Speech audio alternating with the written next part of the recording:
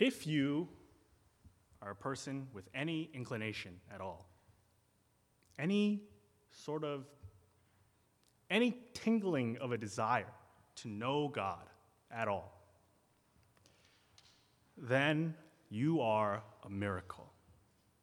And if you know me and my theological inclinations, you know I don't use the word miracle very lightly. And if you don't know, now you know. I do not use the word miracle very lightly, but if you are captivated by, or if you are just intrigued by the character of God, the things of God, the law, the word, the life of God, at all, then you are a miracle. Because a miracle is a work of God.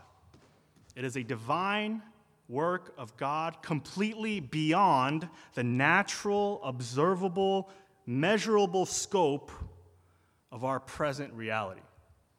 You are a miracle if you desire to know God at all. You are a miracle if you want to put your trust in God. You are a miracle if you want to put your trust in his redemptive work through his Son, Jesus Christ. You are a miracle if you put your faith in Jesus Christ. To put our faith, to have faith in Jesus Christ, and to subsequently, as we read in the psalm earlier, and subsequently obey God and his commandments, to live out a life of righteousness and holiness, that is miraculous according to the reading of our scripture today. And I hope that even though what we read today may seem a little heavy, I hope that this is an encouragement to all of us who may call ourselves Christian, who may be struggling in the faith, who may be struggling to know God, maybe struggling to fall deeper in love with God, maybe struggling to pray, struggling to read the Word, struggling to even come here to church today. I wouldn't blame you. It's rainy as hell out there. May it be an encouragement to you that your walk with the Lord is not some thing that you have to struggle to do, but it is a miracle. It is a work of God in your life.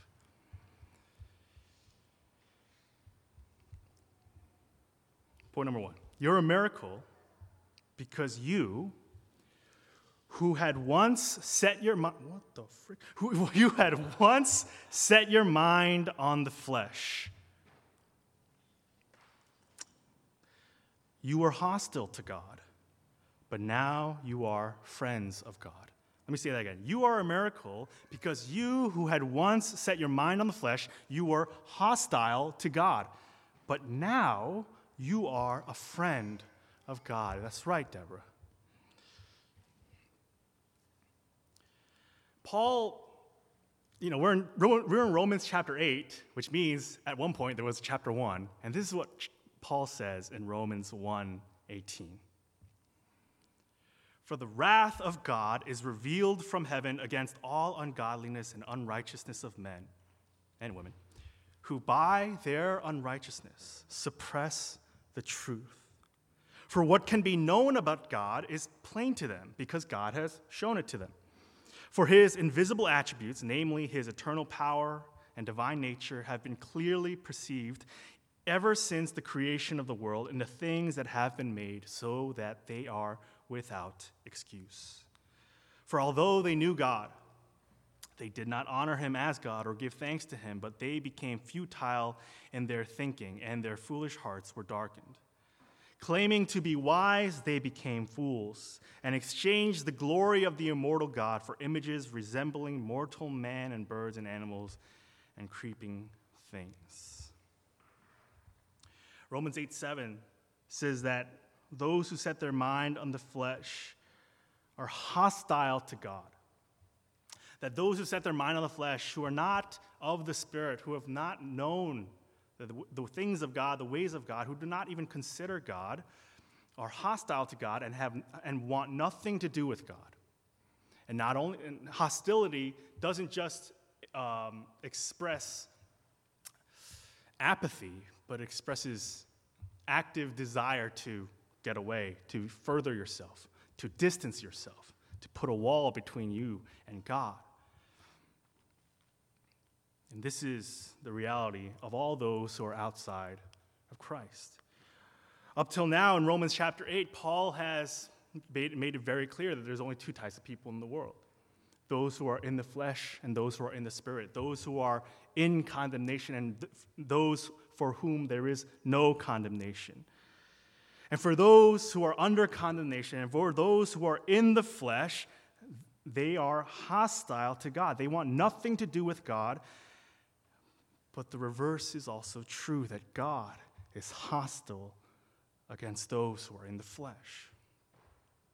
And the hostility of sinful man against his God is no match for the hostility that God has for sin. And so there is this heavy undertone in this passage, because the wrath of God is revealed from heaven against all ungodliness of men.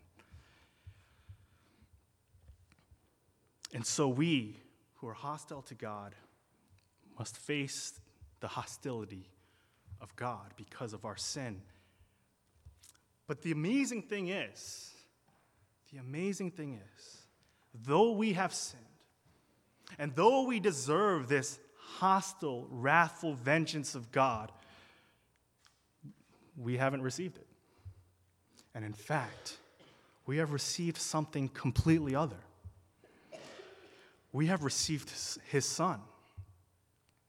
We have received his Son so that through faith in him, through faith in Christ Jesus, we can be saved. And not only that we can be saved, but that we are saved if we put our faith in Christ. There's that famous verse in Romans 3. So we went from Romans 1, now we're in chapter 3. And everyone puts this verse to tell you how sinful we are. But there's a second part to the sentence in Romans 3:23. For all have sinned and fall short of the glory of God, that is true, and are justified by his grace as a gift through the redemption that is in Christ Jesus, whom God put forward as a propitiation by his blood to be received by faith.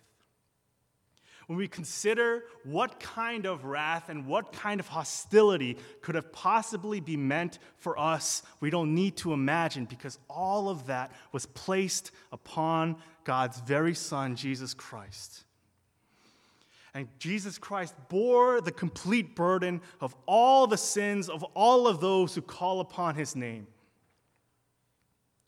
And so, in our place, has the Lamb of God borne our sin, and in turn borne the consequence and punishment for that sin, acting as my favorite word in the Bible, propitiation, acting as the scapegoat, acting as our atoning sacrificial lamb.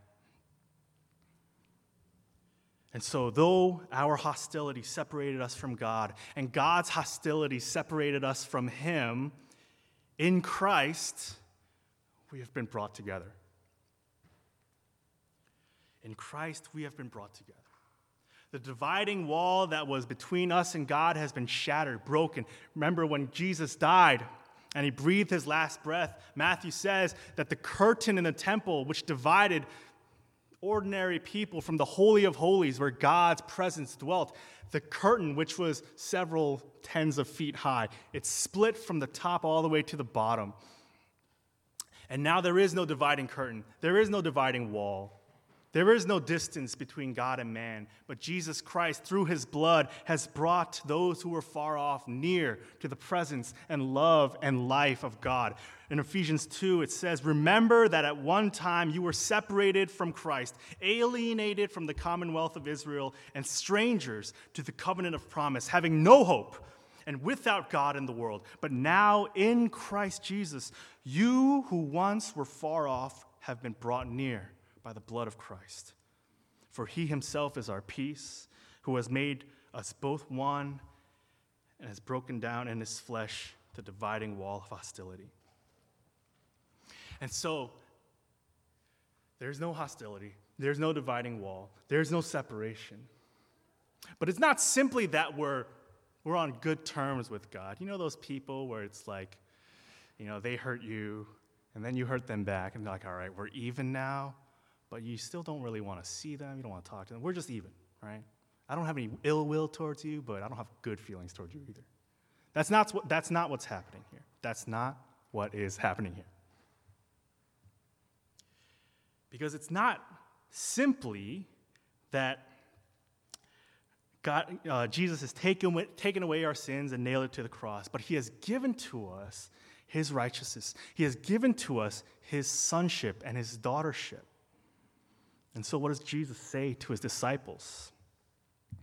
He says, "No longer do I call you servants, for the servant does not know what his master is doing, but I have called you friends." Friends. "For all that I have heard from my Father, I have made known to you." That's what he says in John 15. I have called you friends. So we went from hostility towards God and God's hostility towards us, and somehow through the atoning work of Jesus Christ on the cross, he calls us friends. And we can call him our friend. How can we be so sure? How can we be so sure that Jesus is our friend? Jesus is a friend of mine. Right before he says, I have called you friends, Jesus kind of puts his qualifier. He says this, greater love has no one than this, that someone lay down his life for his friends. He says this before he is crucified, just to assure them, just to remind them, hey, you and I are buddies, but just in case you doubted me, I'm going to prove it to you. And he proves it to them in just a few hours by laying his life down on the cross for them. Because it was for his disciples in that room that Passover night, and it was for his disciples who are sitting in these pews right now, who at one time called him their enemy, who, like Peter, 3 times that night, he said, Jesus, I don't know him. I've never heard of this guy in my life. It's for those people that Jesus says, you're my friend. Have you known this kind of grace? Have you known this kind of love? Have you given this kind of love and this kind of grace? If you haven't, it's okay. Jesus has, and he has for you. That's point number 1. Point number 2, you are a miracle because you, who did not submit to God's law, are now being sanctified by his word. Let me read you again, Romans 8:7. For the mind that is set on the flesh is hostile to God, for it does not submit to God's law. Indeed, such were all of us. Again, back to Romans 1:18. For the wrath of God is revealed against all ungodliness, all ungodliness and unrighteousness of men, who by their unrighteousness suppress the truth. We know, as creatures created by a creator, we know we have the very law of God imprinted on our hearts. Maybe we don't have the Torah memorized. Maybe we don't have the 10 Commandments memorized, but because we are a creation of God the Father, we have his law and precepts written on our hearts. It's how you can tell the difference between an iPhone and a Galaxy, because they have different creators, and the marks of their creators are inherent in the phone themselves, all right? And in a much, don't shake your head at me, Brian. All right. In much the same way, just as these created things have certain serial numbers and imprints and designs of their creator, we too have the imprint and the law and the morality of our creator God. Right? And Paul makes this point in Romans 2. For when Gentiles who do not have the law by nature do what the law requires, they are a law to themselves, even though they do not have the law. They show that the work of the law is written on their hearts, while their conscience also bears witness, and their conflicting thoughts accuse or even excuse them. And so when we are in the flesh, when we are outside of Christ, when we are under condemnation, we do not submit to God's law. But when we are in Christ, we do. We do submit to God's law, and we submit to his word. And I know these days, submission is kind of a dirty word.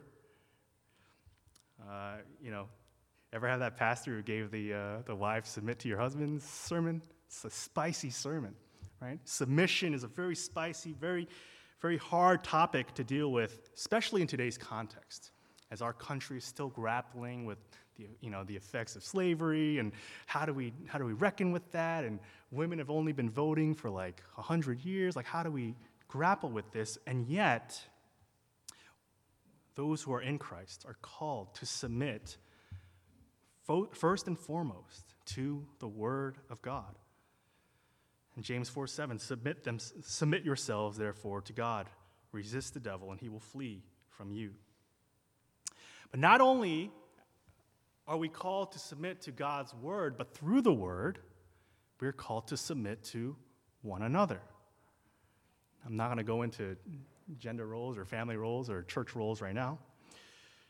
But in Ephesians 5:21, Paul says this: submit to one another out of reverence for Christ. If we submit to the word of God, we will submit to one another.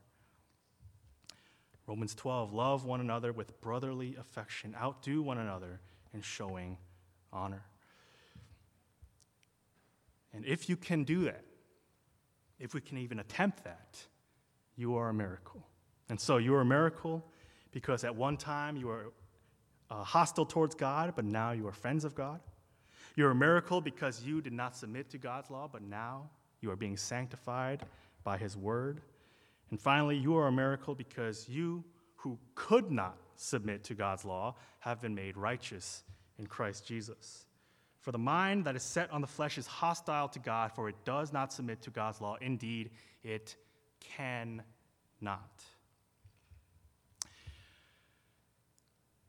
The reason why Paul is so adamant about this two-category thing, right? Either you're in or you're out. Either you're under condemnation or you're not. Either you're in Christ or you're not. It's because it's not a matter of it's not a matter that we don't submit to God's law. The issue is that we can't submit to God's law. We are utterly incapable, completely incapable in and of ourselves to submit to God's law on our own. Christianity is not about healing primarily. It's about resurrection. Christianity does not say, you're kind of messed up, but if you follow steps A, B, and C, you're going to get better. Every other religion in the world says that, but Christianity says you were dead. You had nothing nothing you could do could make you undead, because dead people don't just get up. But through the power of Christ and his resurrection, these dead, dry bones become alive. And so, our life is not our own, it's the life Christ has given us. Our righteousness is not our own, it's the righteousness Christ has given us. Romans 5, for while we were still weak, at the right time Christ died for the ungodly. For one will scarcely die for a righteous person, though perhaps for a good person one would dare even to die. But God shows his love for us in that while we were still sinners, Christ died for us.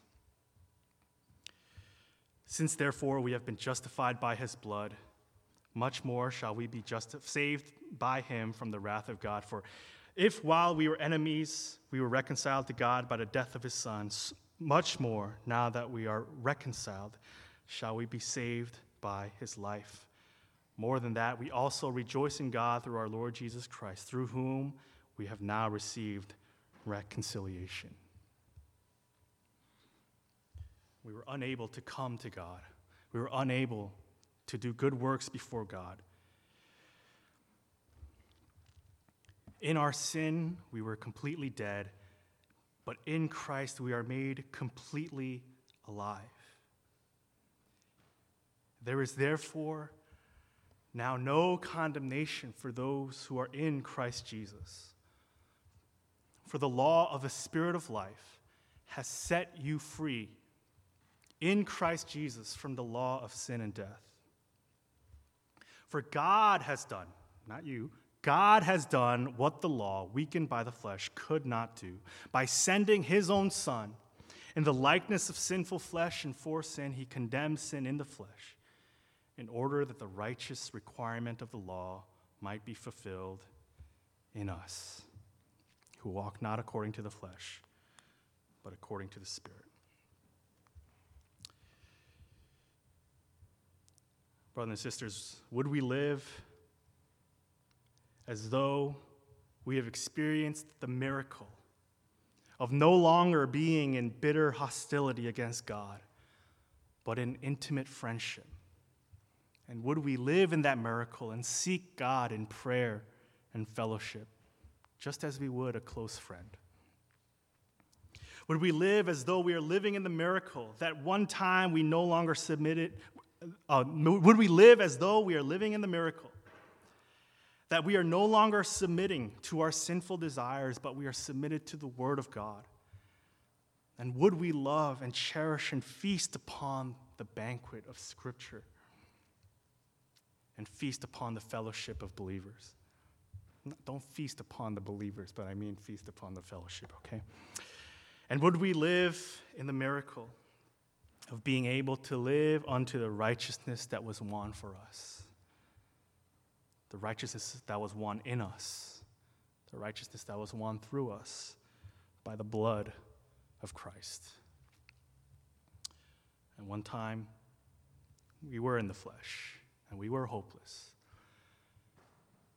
But now, because we call upon the name of Christ, because we live in Christ, we are a miracle. Let's pray.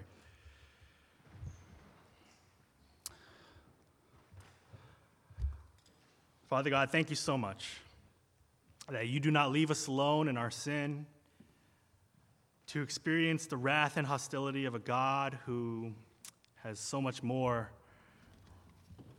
wrath and hostility than we could possibly imagine.